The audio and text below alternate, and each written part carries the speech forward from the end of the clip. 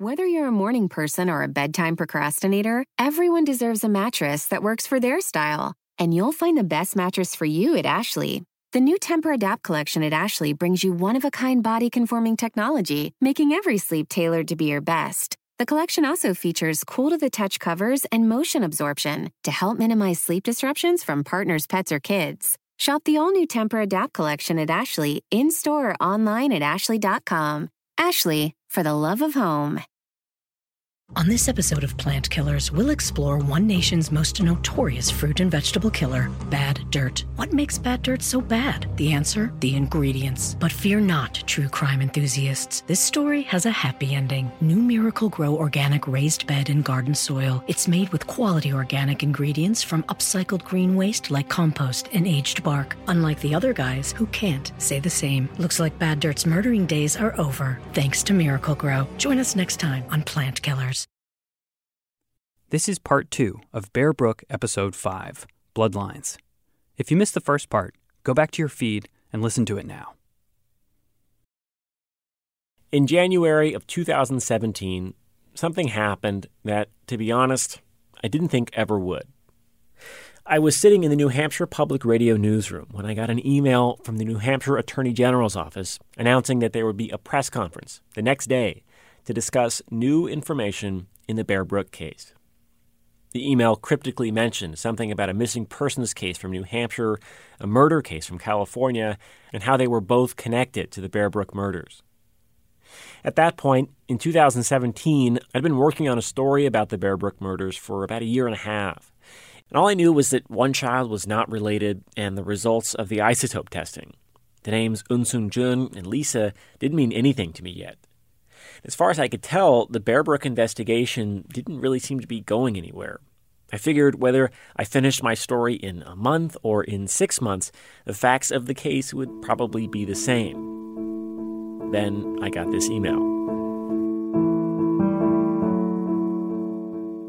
The press conference was scheduled to take place in an auditorium at the New Hampshire DMV office. I think it was the largest space for a press conference they could come up with. A sign that they were expecting a lot of reporters, and that we might be there for a while. In other words, that this was something big.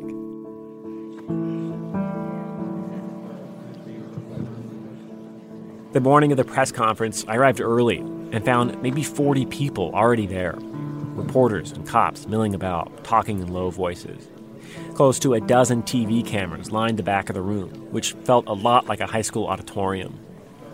I scanned the crowd for faces I knew. There was retired trooper John Cody, who found the second barrel, speaking with a handful of other police officers.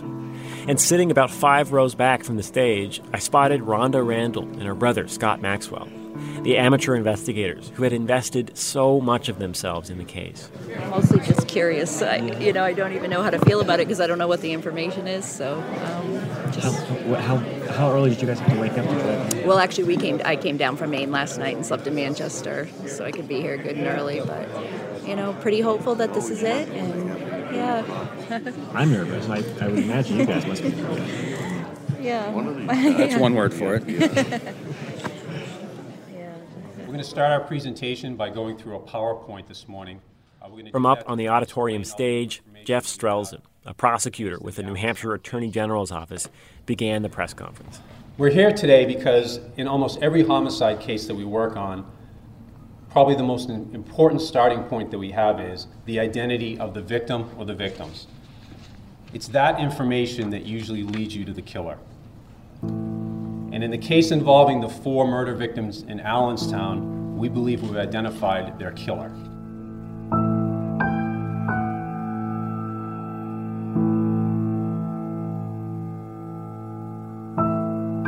Over the next hour and a half, investigators laid out 4 stories. The Bear Brook murders in Allenstown, New Hampshire. The murder of Eunsoon Jun in Richmond, California. The abandonment of 5-year-old Lisa in Scotts Valley, California. And the last story, the one that would tie them all together, the disappearance of a woman named Denise Bowden from Manchester, New Hampshire. Denise was Lisa's mother. She was last seen in 1981 with Curtis Kimball, though she knew him by a different name, Bob Evans. This man, Bob Evans, is not only connected to Denise Beaudin's disappearance and the California murder of Yoon Sung-joon, he's also connected to the 4 Allenstown murder victims. Through DNA testing, we've determined that this man, this killer, Bob Evans, is the father of the middle child victim in Allenstown, this young girl. He is not the father or related to the other victims, but he is in fact the father of this middle child victim. The middle child, the 3-year-old girl who wasn't related to the other victims, whose isotope results showed she had lived the majority of her life in a different climate. She was the daughter of Bob Evans, of Curtis Kimball, of the man police now believe killed all 4 of the Bear Brook victims.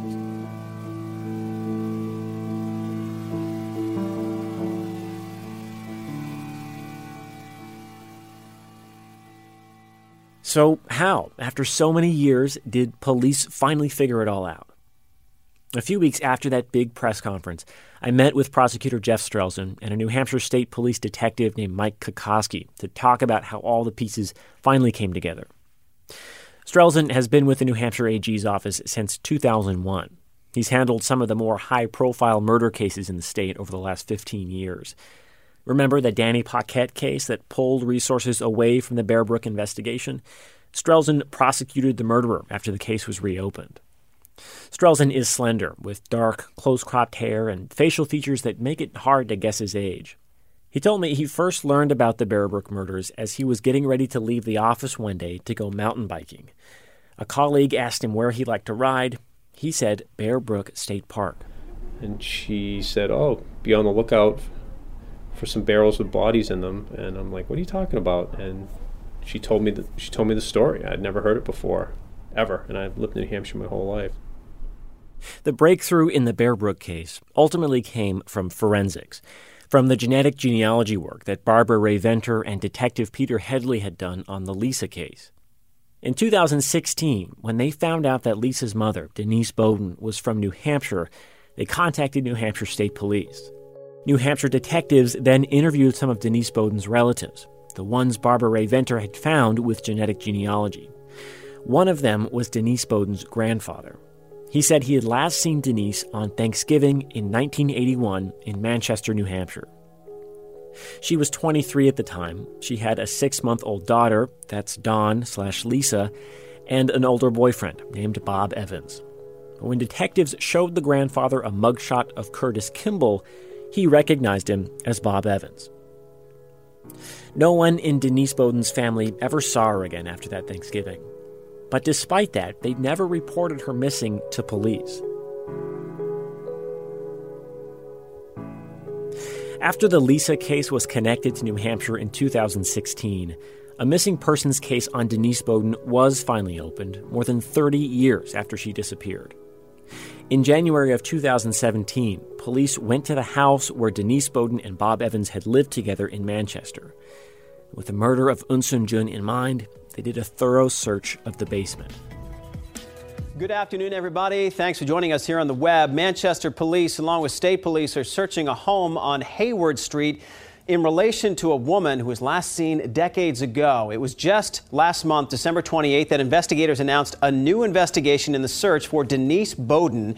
She has not been seen or heard from since 1981, but no one ever filed a missing persons report, so the search for her is less than a month old. Investigators say police didn't find Denise Beaudin's body in the basement. That might sound like good news, but really it was a disappointment, because now it's unlikely police will ever find her remains.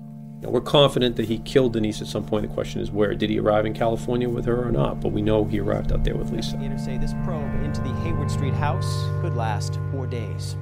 A delay in the case against the man accused of stealing 2 vehicles and leading police. We may never know exactly what happened to Denise, but her story does tell us something about the Bear Brook case.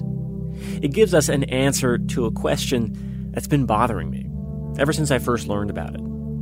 A question that's bothered a lot of people. How does an entire family go missing? What grandmother let this happen? Or what neighbor? Or what bus driver? Or, where were all of you? How is it 4 people could go missing? And then we say, well, Denise Beaudin did. I know for me, I think I've come to realize, people can go missing, and nobody says a word, and Denise Beaudin is living proof that can happen. People go missing and nobody says a word. It seems crazy until you think about it. A lot of people have a sibling or a cousin or a great uncle that hasn't been heard from in years. Families can become estranged. Friends can lose touch, especially in a world before Facebook, before email, before cell phones. So if you, like me, couldn't help but ask, why didn't Denise Beaudin's family report her missing? The answer is, it's complicated. She'd had a child. She wasn't married. I think her life had gone off in a little bit of a different direction than her parents expected. I think the fairest way to say it is that there are different dynamics in families, and there was a dynamic with this family, and because of that dynamic, they never officially reported her as missing. I wasn't able to find any of Denise Beaudin's family in New Hampshire who would talk to me. Maybe that had something to do with those family dynamics prosecutor Jeff Strelzin told me about. Or maybe they just didn't want to talk. I don't know. But when I heard Strelzin obliquely describe Denise Beaudin's strained relationship with her family, I couldn't help but think of Eunsoon Jun and her family.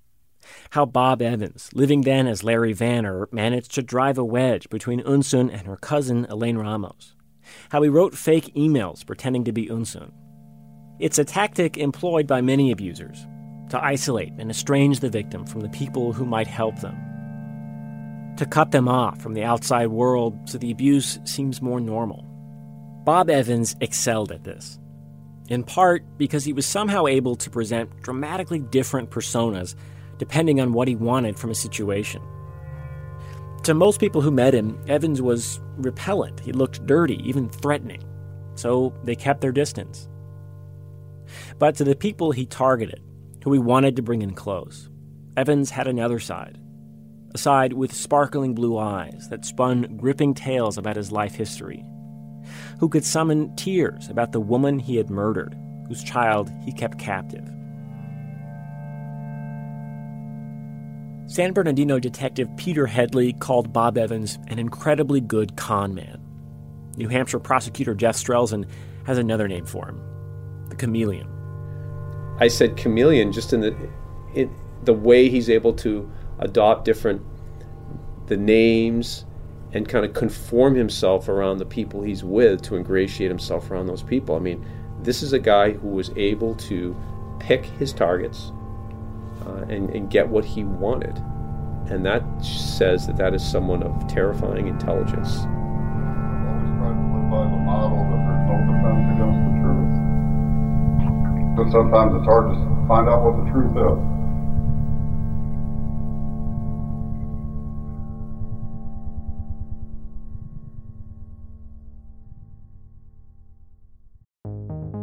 Maybe you looked into buying a home security system. There are so many choices.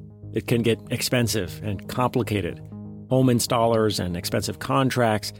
You might even worry about going overboard, buying things you don't actually need, when all you wanted was to be able to travel and worry a little less about your house. SimpliSafe keeps it simple. You can go online, take their quiz, and build the right solution for your home. From security cameras and motion sensors to safety devices like carbon monoxide detectors. They make it clear what you need and what you don't, and give you the choice. Or you can choose from one of their packages if you aren't sure where to start, or add to your system later. Again, they keep it simple. SimpliSafe was named Best Home Security Systems 2024 by the U.S. News & World Report. The Newsweek ranked it Best Customer Service in Home Security.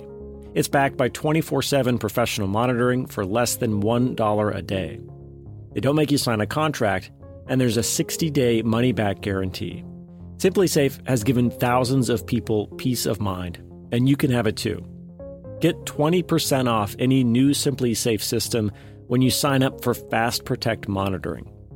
Just visit simplisafe.com/BearBrook. That's simplisafe.com/BearBrook. There's no safe like SimpliSafe. Wayfair's biggest sale of the year is back. Get ready for Way Day. For 3 days only, May 4th through May 6th, you can get up to 80% off at Wayfair. Save on sofas and cookware, dining sets and rugs and beds, wall art, bar cards, floor lamps, ceiling fans, home decor, all things outdoor, and way more. Plus, everything ships free. Don't miss the sale to get up to 80% off everything home, even a garden gnome. Way Day starts May 4th. Head to wayfair.com now to start filling your cart.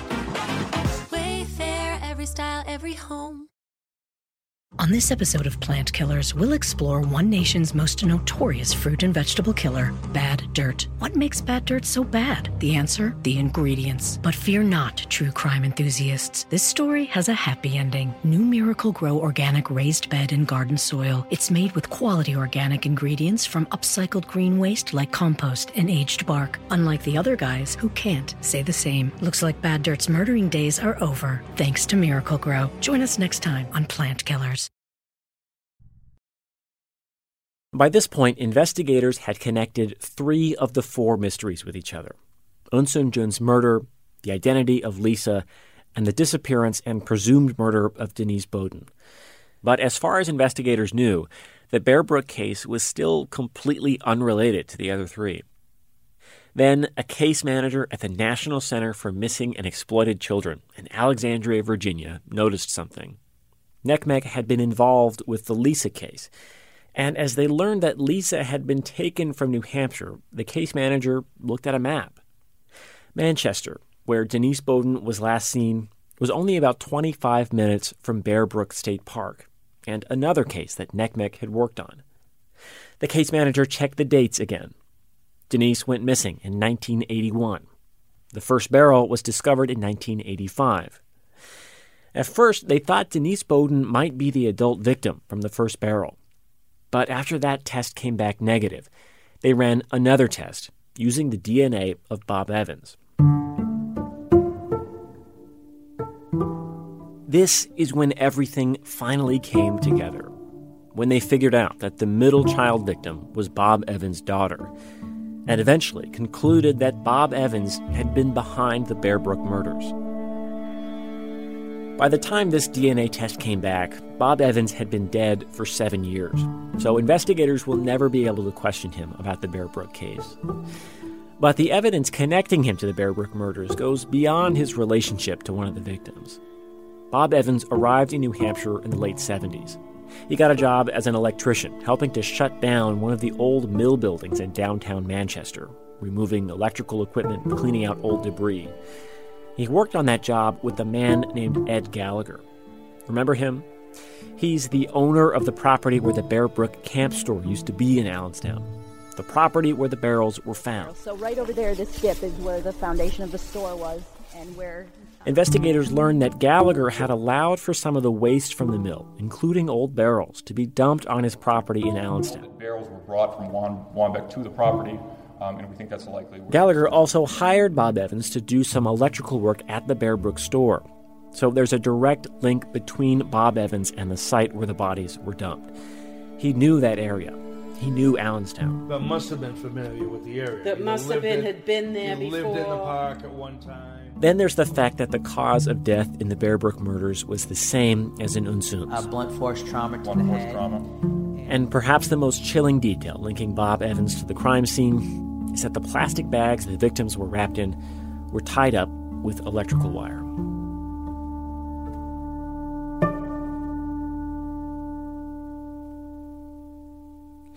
This was the story laid out at that press conference in 2017.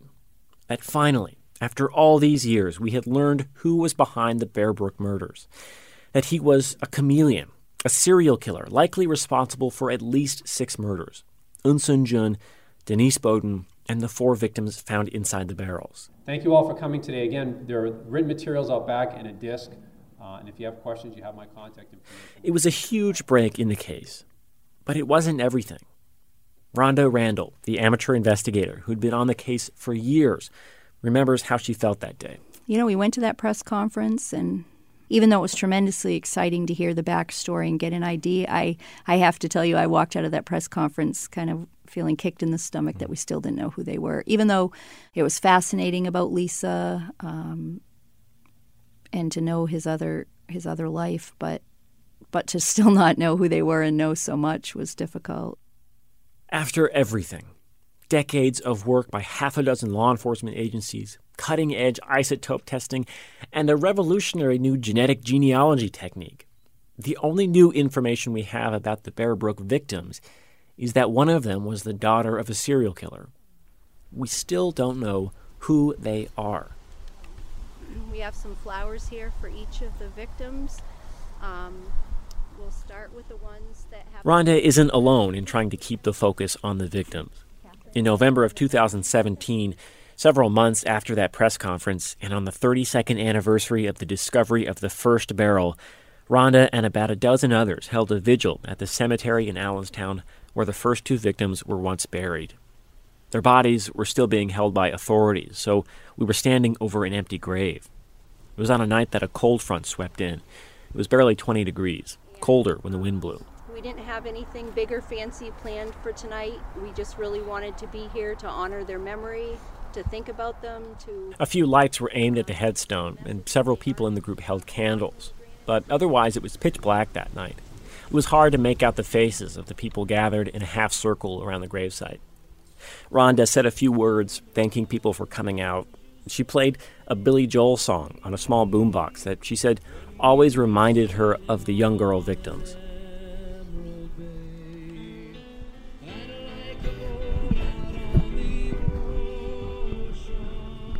There was really no agenda for this meeting.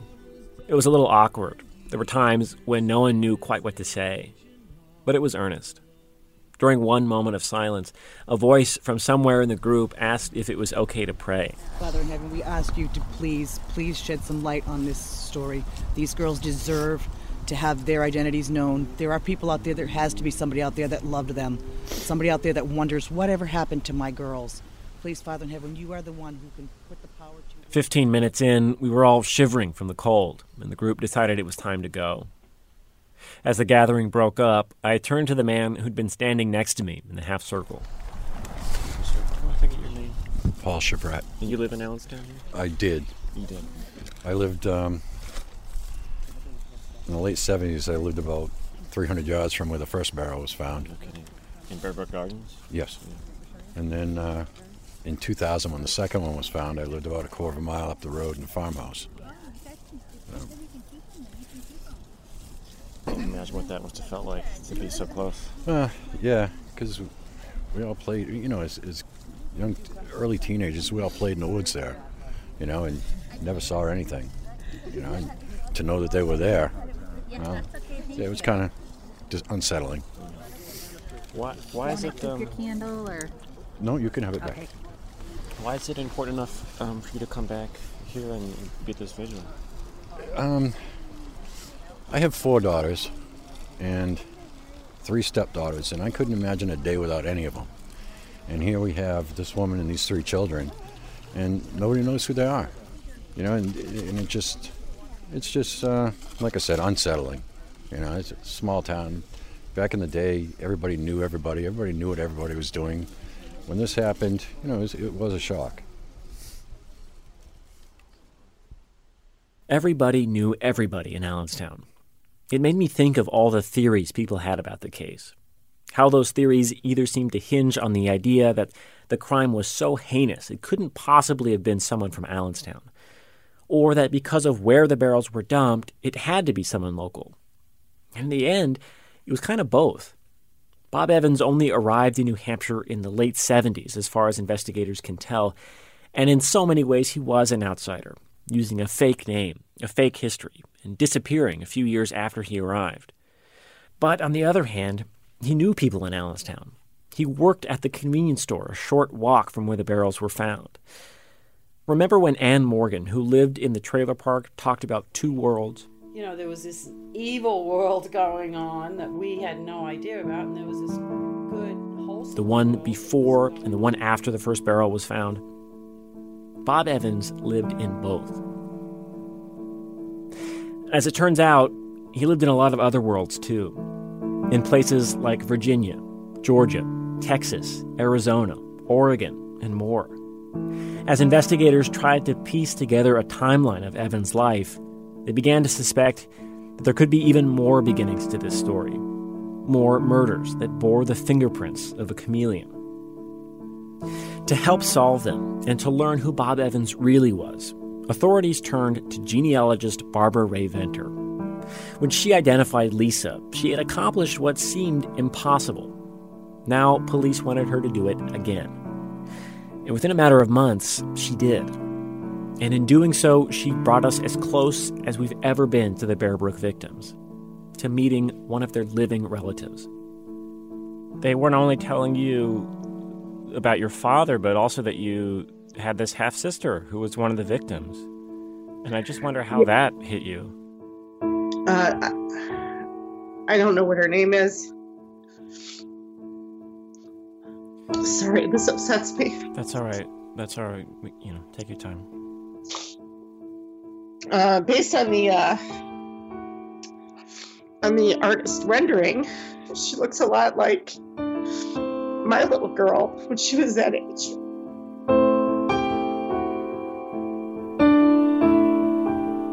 The chameleon's true identity is revealed. Next time on Bear Brook.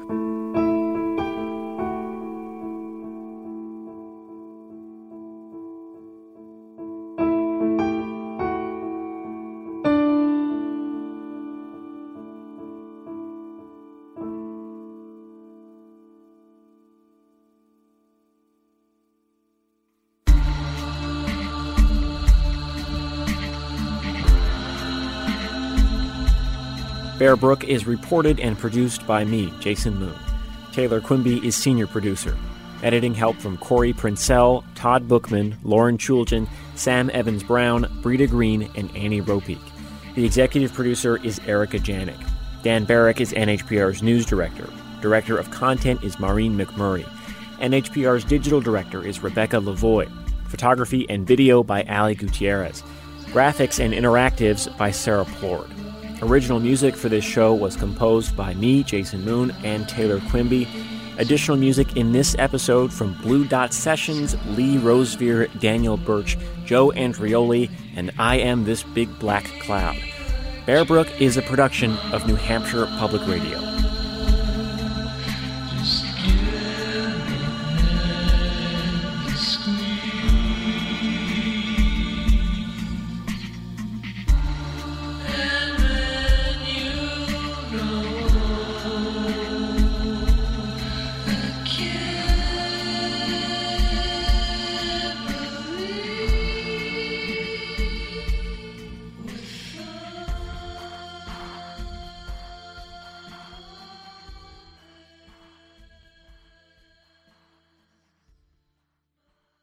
Wayfair's biggest sale of the year is back. Get ready for Wayday. For 3 days only, May 4th through May 6th, you can get up to 80% off at Wayfair. Save on sofas and cookware, dining sets and rugs and beds, wall art, bar cards, floor lamps, ceiling fans, home decor, all things outdoor, and way more. Plus, everything ships free. Don't miss the sale to get up to 80% off everything home, even a garden gnome. Wayday starts May 4th. Head to wayfair.com now to start filling your cart. Wayfair, every style, every home. Here you are, BPMs high, sweat dripping, body moving, tongue panting. You're working hard, real hard, and you're thirsty. You need vitamins, nutrients for peak performance and energy. And your plants do too. Aw, I mean, just look at the little guy. Water-soluble plant food from Miracle-Gro is full of essential nutrients. Just a little scoop into your watering can and boom, instant feeding and bigger, more beautiful plants. It's kind of like a sports drink for your plants. You may have to suffer from heat, but your plants do not.